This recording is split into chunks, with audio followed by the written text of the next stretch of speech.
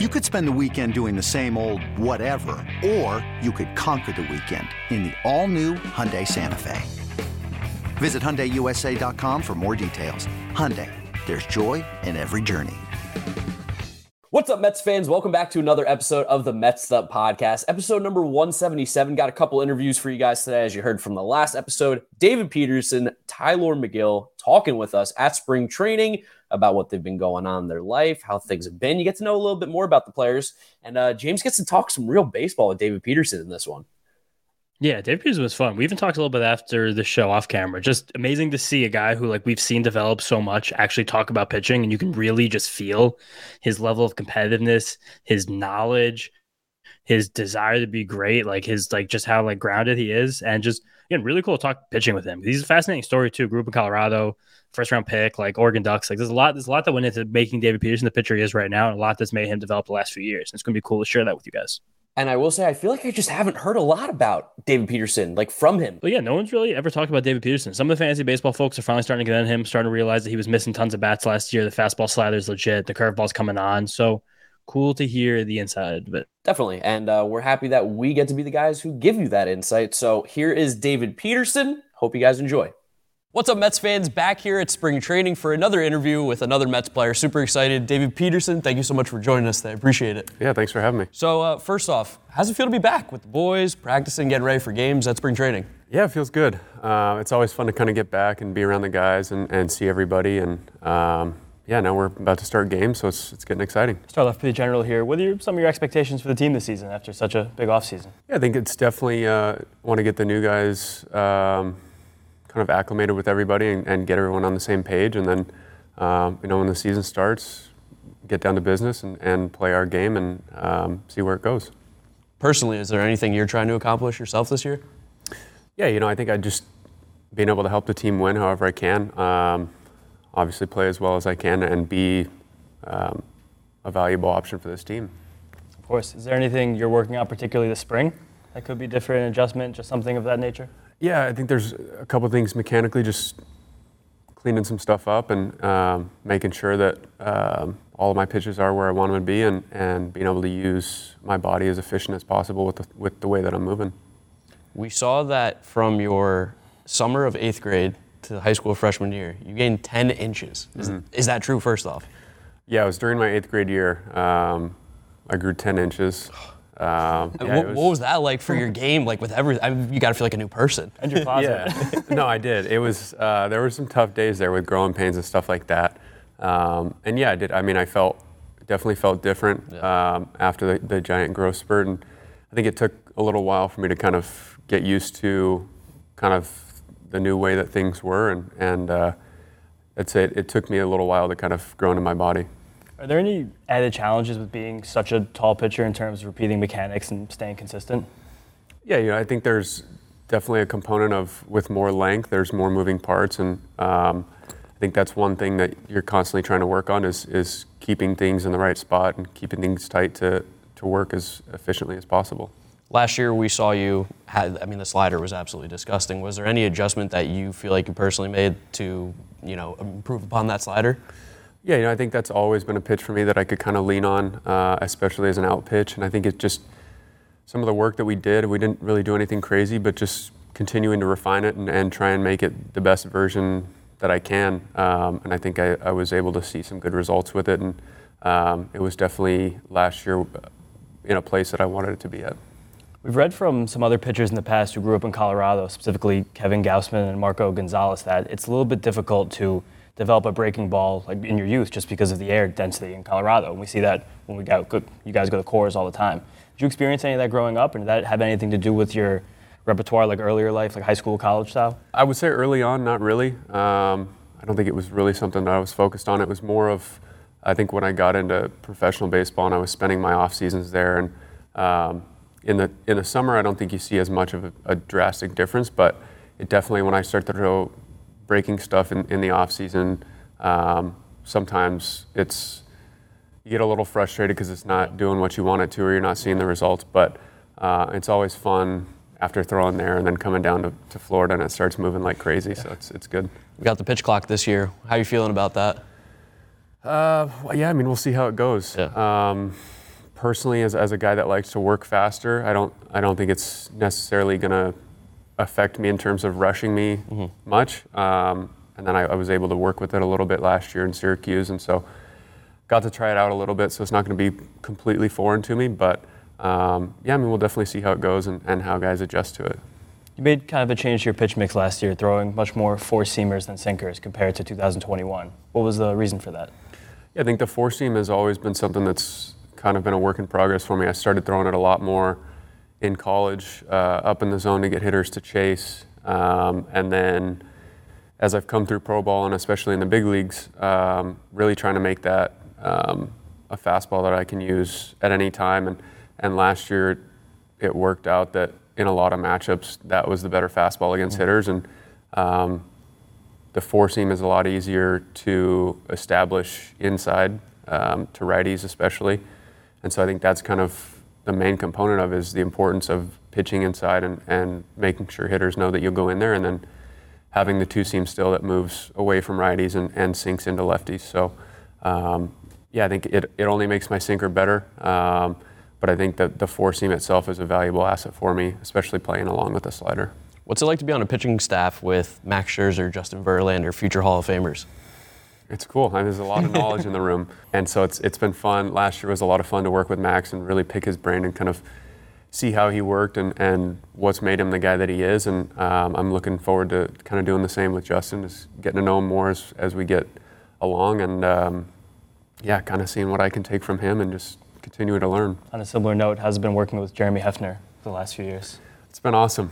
Hef and I work well together, and he's really good at communicating with us, whether you're data-driven and you want all that stuff, or you're more of a guy like myself where a lot of it's based off of feel, and he's got such a good insight as to how the data plays with what I'm feeling, and it's been really good. And it's been fun to watch him kind of grow into that position. You know, he came in as a coach so close to when he got done playing, and I think it's only been more fun to see him just grow in that position and really thrive.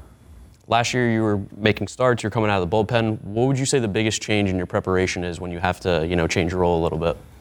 I think a lot of it is the throwing component. You know, when you're on a 5-day rotation, you've got your 4 days that are scripted out, and you do the same thing over and over again. And I think when you're relieving, depending on how often you're throwing and how much you're being used, that kind of dictates your throwing. So the daily throwing stuff, and then just always being ready when you're out of the bullpen. Pull it back away from baseball for a little bit. What do you like to do when you're not playing? Love to play golf. I try and play golf as much as I can. It's kind of, for me, one thing that is a competitive thing that's different than baseball, but at the same time, there's a lot of things for me that with golf go along with baseball, and so there's some stuff, especially on the mental side of the game, that I can kind of work on and refine while not always thinking in a baseball sense of things. A good way to manage frustrations. Yeah, that's true. If you weren't playing baseball, what would you be doing? I'd love to say playing golf, but I don't think I'm that good yet. I don't know. This is always the thing that I've wanted to do, and ever since I was young, playing baseball and being a major leaguer was the dream. And so that's awesome. I think it's not really been my focus in terms of what else would I be doing. I'm enjoying what I do for a living, and it's been a lot of fun. It's kind of like SpongeBob with fine dining and breathing. It's like there's nothing else. Exactly. No other option. You became a dad in the middle of last season. I did. How's it been adjusting? First of all, congratulations. Thank you. How's it been adjusting to fatherhood while being a major leaguer? It was good. That's something for me outside of sports that was always a life goal, was to have kids and have a family. And so my wife and I are super excited, and it was good at the end of the season to go back home during the off season and be there every day and have a lot of quality time with them. That's awesome. We're super excited that we got to talk to you today. It's been amazing. Good luck this season. We can't wait to watch you pitch, and thank you for coming on the podcast. Appreciate it. I appreciate it, guys. Thank you. This episode is brought to you by Progressive Insurance. Whether you love true crime or comedy, celebrity interviews or news, you call the shots on what's in your podcast queue. And guess what? Now you can call them on your auto insurance too, with the Name Your Price tool from Progressive. It works just the way it sounds. You tell Progressive how much you want to pay for car insurance, and they'll show you coverage options that fit your budget. Get your quote today at Progressive.com to join the over 28 million drivers who trust Progressive. Progressive Casualty Insurance Company and Affiliates. Price and coverage match limited by state law. Hey, Rob Bradford here. You guys know I'm always up for a good MVP story, and one of the best stories is Wasabi Technology. Wasabi is the world's hottest cloud storage company, and it's become the go-to provider for professional and collegiate sports teams, including 20 Major League Baseball teams like the Red Sox and NHL teams like the Bruins and Vancouver Canucks. Even the Liverpool Football Club is getting in on the Wasabi action. So, why is Wasabi the MVP? Well, Wasabi was purpose-built to free businesses from skyrocketing storage costs and unpredictable transaction fees that the Amazons of the world are charging. In fact, Wasabi is up to 80% less than those hyperscalers and doesn't charge a cent for businesses to access their data. From Wasabi's AI-enabled intelligent media storage, Wasabi Air, to the industry's only cloud storage service with triple protection against cyber criminals, data deletion, and ransomware, Wasabi's taken the lead in driving innovation in data storage and helping sports teams to unleash the power of their data. Wasabi, another Boston-based championship team. So that was David Peterson. Next up, we have Tylor Megill for you. Like we said, another great interview. Got to learn about the nickname Big Drip. Just being around these players is always so interesting because you have an idea of what they're like, and then you get to meet them, and they're almost exactly the same, which is really cool. And I felt that with Tylor Megill. And he's also just another large human who just makes us look like dwarves. One of the biggest humans I've ever come across in my entire life. Also, when you guys hear him say why his nickname is Big Drip, you're probably going to laugh. So just get ready for that one. Yeah, get ready for that. So here's Tylor Megill. Hope you guys enjoy. What's up, Mets fans? We're back here with another interview at spring training at Clover Park. We're joined today with Tylor Megill. Tylor, thank you for joining us. We're super excited. How's it feel to be back in Florida getting ready? Feels great. It's exciting. I've been waiting since, obviously, we finished season, a couple weeks of downtime, and then obviously you're ready to get going and get back here and get it going again. Of course, the team had an unbelievable offseason, bringing in a lot of talented players. What are your expectations for this team this year? Obviously, World Series. So, I mean, just, playing each day, winning each day, that's the goal. Just win each day and, take it as far as we can, 162 and on. What about expectations for yourself this season? Anything you're trying to accomplish? Staying healthy. That's the biggest thing. It's a good one. Just being able to make my start every fifth day or whatever I'm doing for pitching and just, being able to just stay healthy a full season. That's the biggest thing for me. You probably have one of the better nicknames, not only on this team, but in all of Major League Baseball, Big Drip. Yeah. Can you tell us where that came from, the origin of it? Cameron Maben, when I was in AAA, he played with my brother when he was with the Cubs. He was saying, me and my brother are polar opposites from each other. He's very outgoing and whatnot, and me, I'm very just laid back, I guess you could say. It's like a drip like that? Just chill out and, Big Drip. I thought it was going to be something like he had good fashion. Not yet. Soon. Working on that. Yeah. You mentioned your brother, Major League pitcher as well. How was the competition between you guys growing up being, two really good pitchers? Well, I didn't start pitching until maybe my sophomore year in high school. So before that, I was a catcher. Okay. But, competition-wise, we always pushed each other to, be better. And then, obviously, come college and pro ball, it was all about helping each other and, picking each other's brains and just, trying to make ourselves better players overall. Who's got the nastier stuff right now, then, if you didn't compete that much growing up? I don't know. We're two totally different pitchers. He does some things better than me, and I do some things better than him. So. Your family's pretty athletic. Yeah. Your sister, your dad, your brother. Who would you say is the best athlete in the family?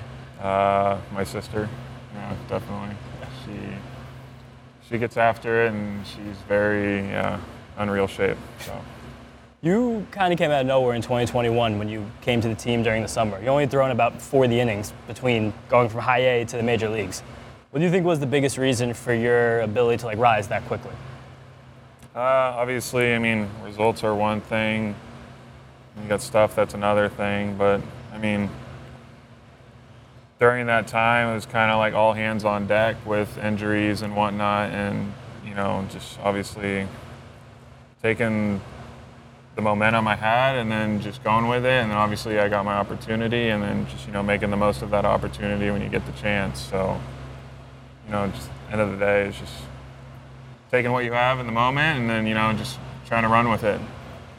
You got to start opening day last year. Yeah. How was that experience, getting the opening day start? It's exciting. I mean, not a lot of people, I guess, get to experience that when it comes from obviously like an ace standpoint and a staff, but being able to have that opportunity, is special. So, it's cool.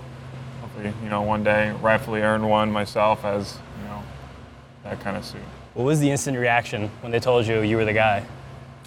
I was excited. It's cool. I get to start the first game of the year. It's stuff you kind of like dream about. So, being able to do one was fun. Since you've been called up and throughout your major league career, your secondary pitches have really taken a step forward. Yeah. What do you think's been the big reason for that change? Trusting my off-speed stuff and throwing it for strikes. For the most part, boys try to be nasty with it. In reality, you just need to throw it with the movement over the plate and, get them off the fastball. And, it's crazy how much, from a hitting standpoint, being able to hit in, 2021, it was, so, I guess, eye-opening to, how hard hitting is and, seeing pitchers throwing hard and, how, little time you have to react and, whatnot. So, just being able to throw off-speed in the zone for strikes. And then obviously later in counts, try to get them to nibble and whatnot. So. Yeah. Talked about that rule change between 2 years ago to last year with the DH becoming universal. There's going to be some more rule changes this year, including the pitch clock. Did you ever deal with the pitch clock in the minor leagues? If so or if not, how do you think it's going to affect the game this No, season? I never got to work with the pitch clock.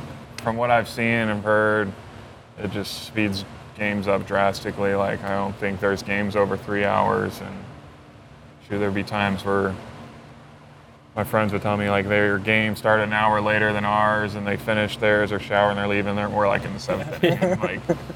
Yeah. So the clock's definitely going to speed up the time and the pace of the game. When talking about guys that you faced in your career thus far, who would you say has been maybe the hardest guy to go up against on the mound? Me, I just like throwing to crappy hitters. Yeah. So people that just foul and spoil your pitchers off. They're not trying to take you deep or anything. They're just trying to put a good bat on the ball. So I'd say one of those guys are Gene Segura with the Phillies, same guy, scrappy hitter. He's annoying. You'll throw a ball in another batter's box and you'll somehow foul it off and just work the count up. And as a pitcher, you hate batters that work the count up and just spoil a lot of pitches. Yeah, lucky for you and the Mets, he stayed in the division, so we're still going to get to see him play at times this year.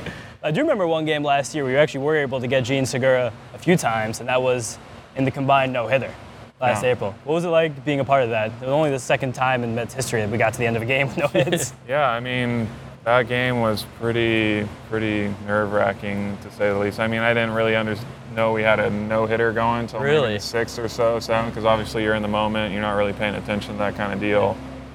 And then you look at the scoreboard when it's all done, your nerves are going down and whatnot, and then you just see it progressively going deeper into the game, and it's, kind of sensation was wild. That's odd. Yeah. It felt that way in the stands too. No one really even noticed until, because remember when you went either 5 or 6 and there was a jam, and someone came in and got out of it somehow. So it was only a 1 or 2 run game, and all of a sudden we got out of a jam, and it was oh my god, they still don't have any hits. And it just kept parlaying from there. It was an amazing experience. Yeah, crazy. Yeah. Outside of baseball, what do you like to do in your free time? I like to play golf. Okay. Some buddies, my dad, and video games. What video games? Play some World of Warcraft. Oh, okay. Overwatch. Yeah, with my buddies. So you're a PC gamer then? Yeah, PC. Wow, all right. That's a real gamer then. Yeah. If you weren't a baseball player, what would you be doing? Probably golf, professional golf. That'd be sick. Are you that good? I'm not that good, no, but watching them and how they are able to, when I play, I think it's fun when you hit a good shot. That's what you come back for, is that sensation of you hitting a good shot and landing on the green, and seeing pros do that. Have you got a chance? Like it's us playing baseball. It's crazy. Have you got a chance to play with Megill? No, I haven't, but I hear he's got a pretty damn good game. There was a little meme that went viral last year. It was you, Cookie, and Scherzer around an iPad in the dugout. Kind of made its way around Twitter for a while.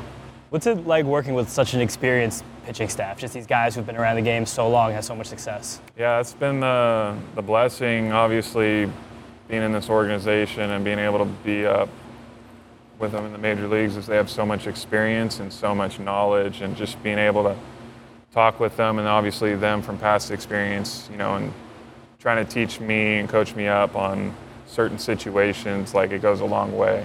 So that's like the biggest thing I think for us young guys that come and pitch is like they're very open-minded to allowing to teach us and us to be able to listen and take it in. And obviously in the game, from being taught, you know, you'll start to pick up on those kind of things and, you know, obviously adapt and improvise in the situation.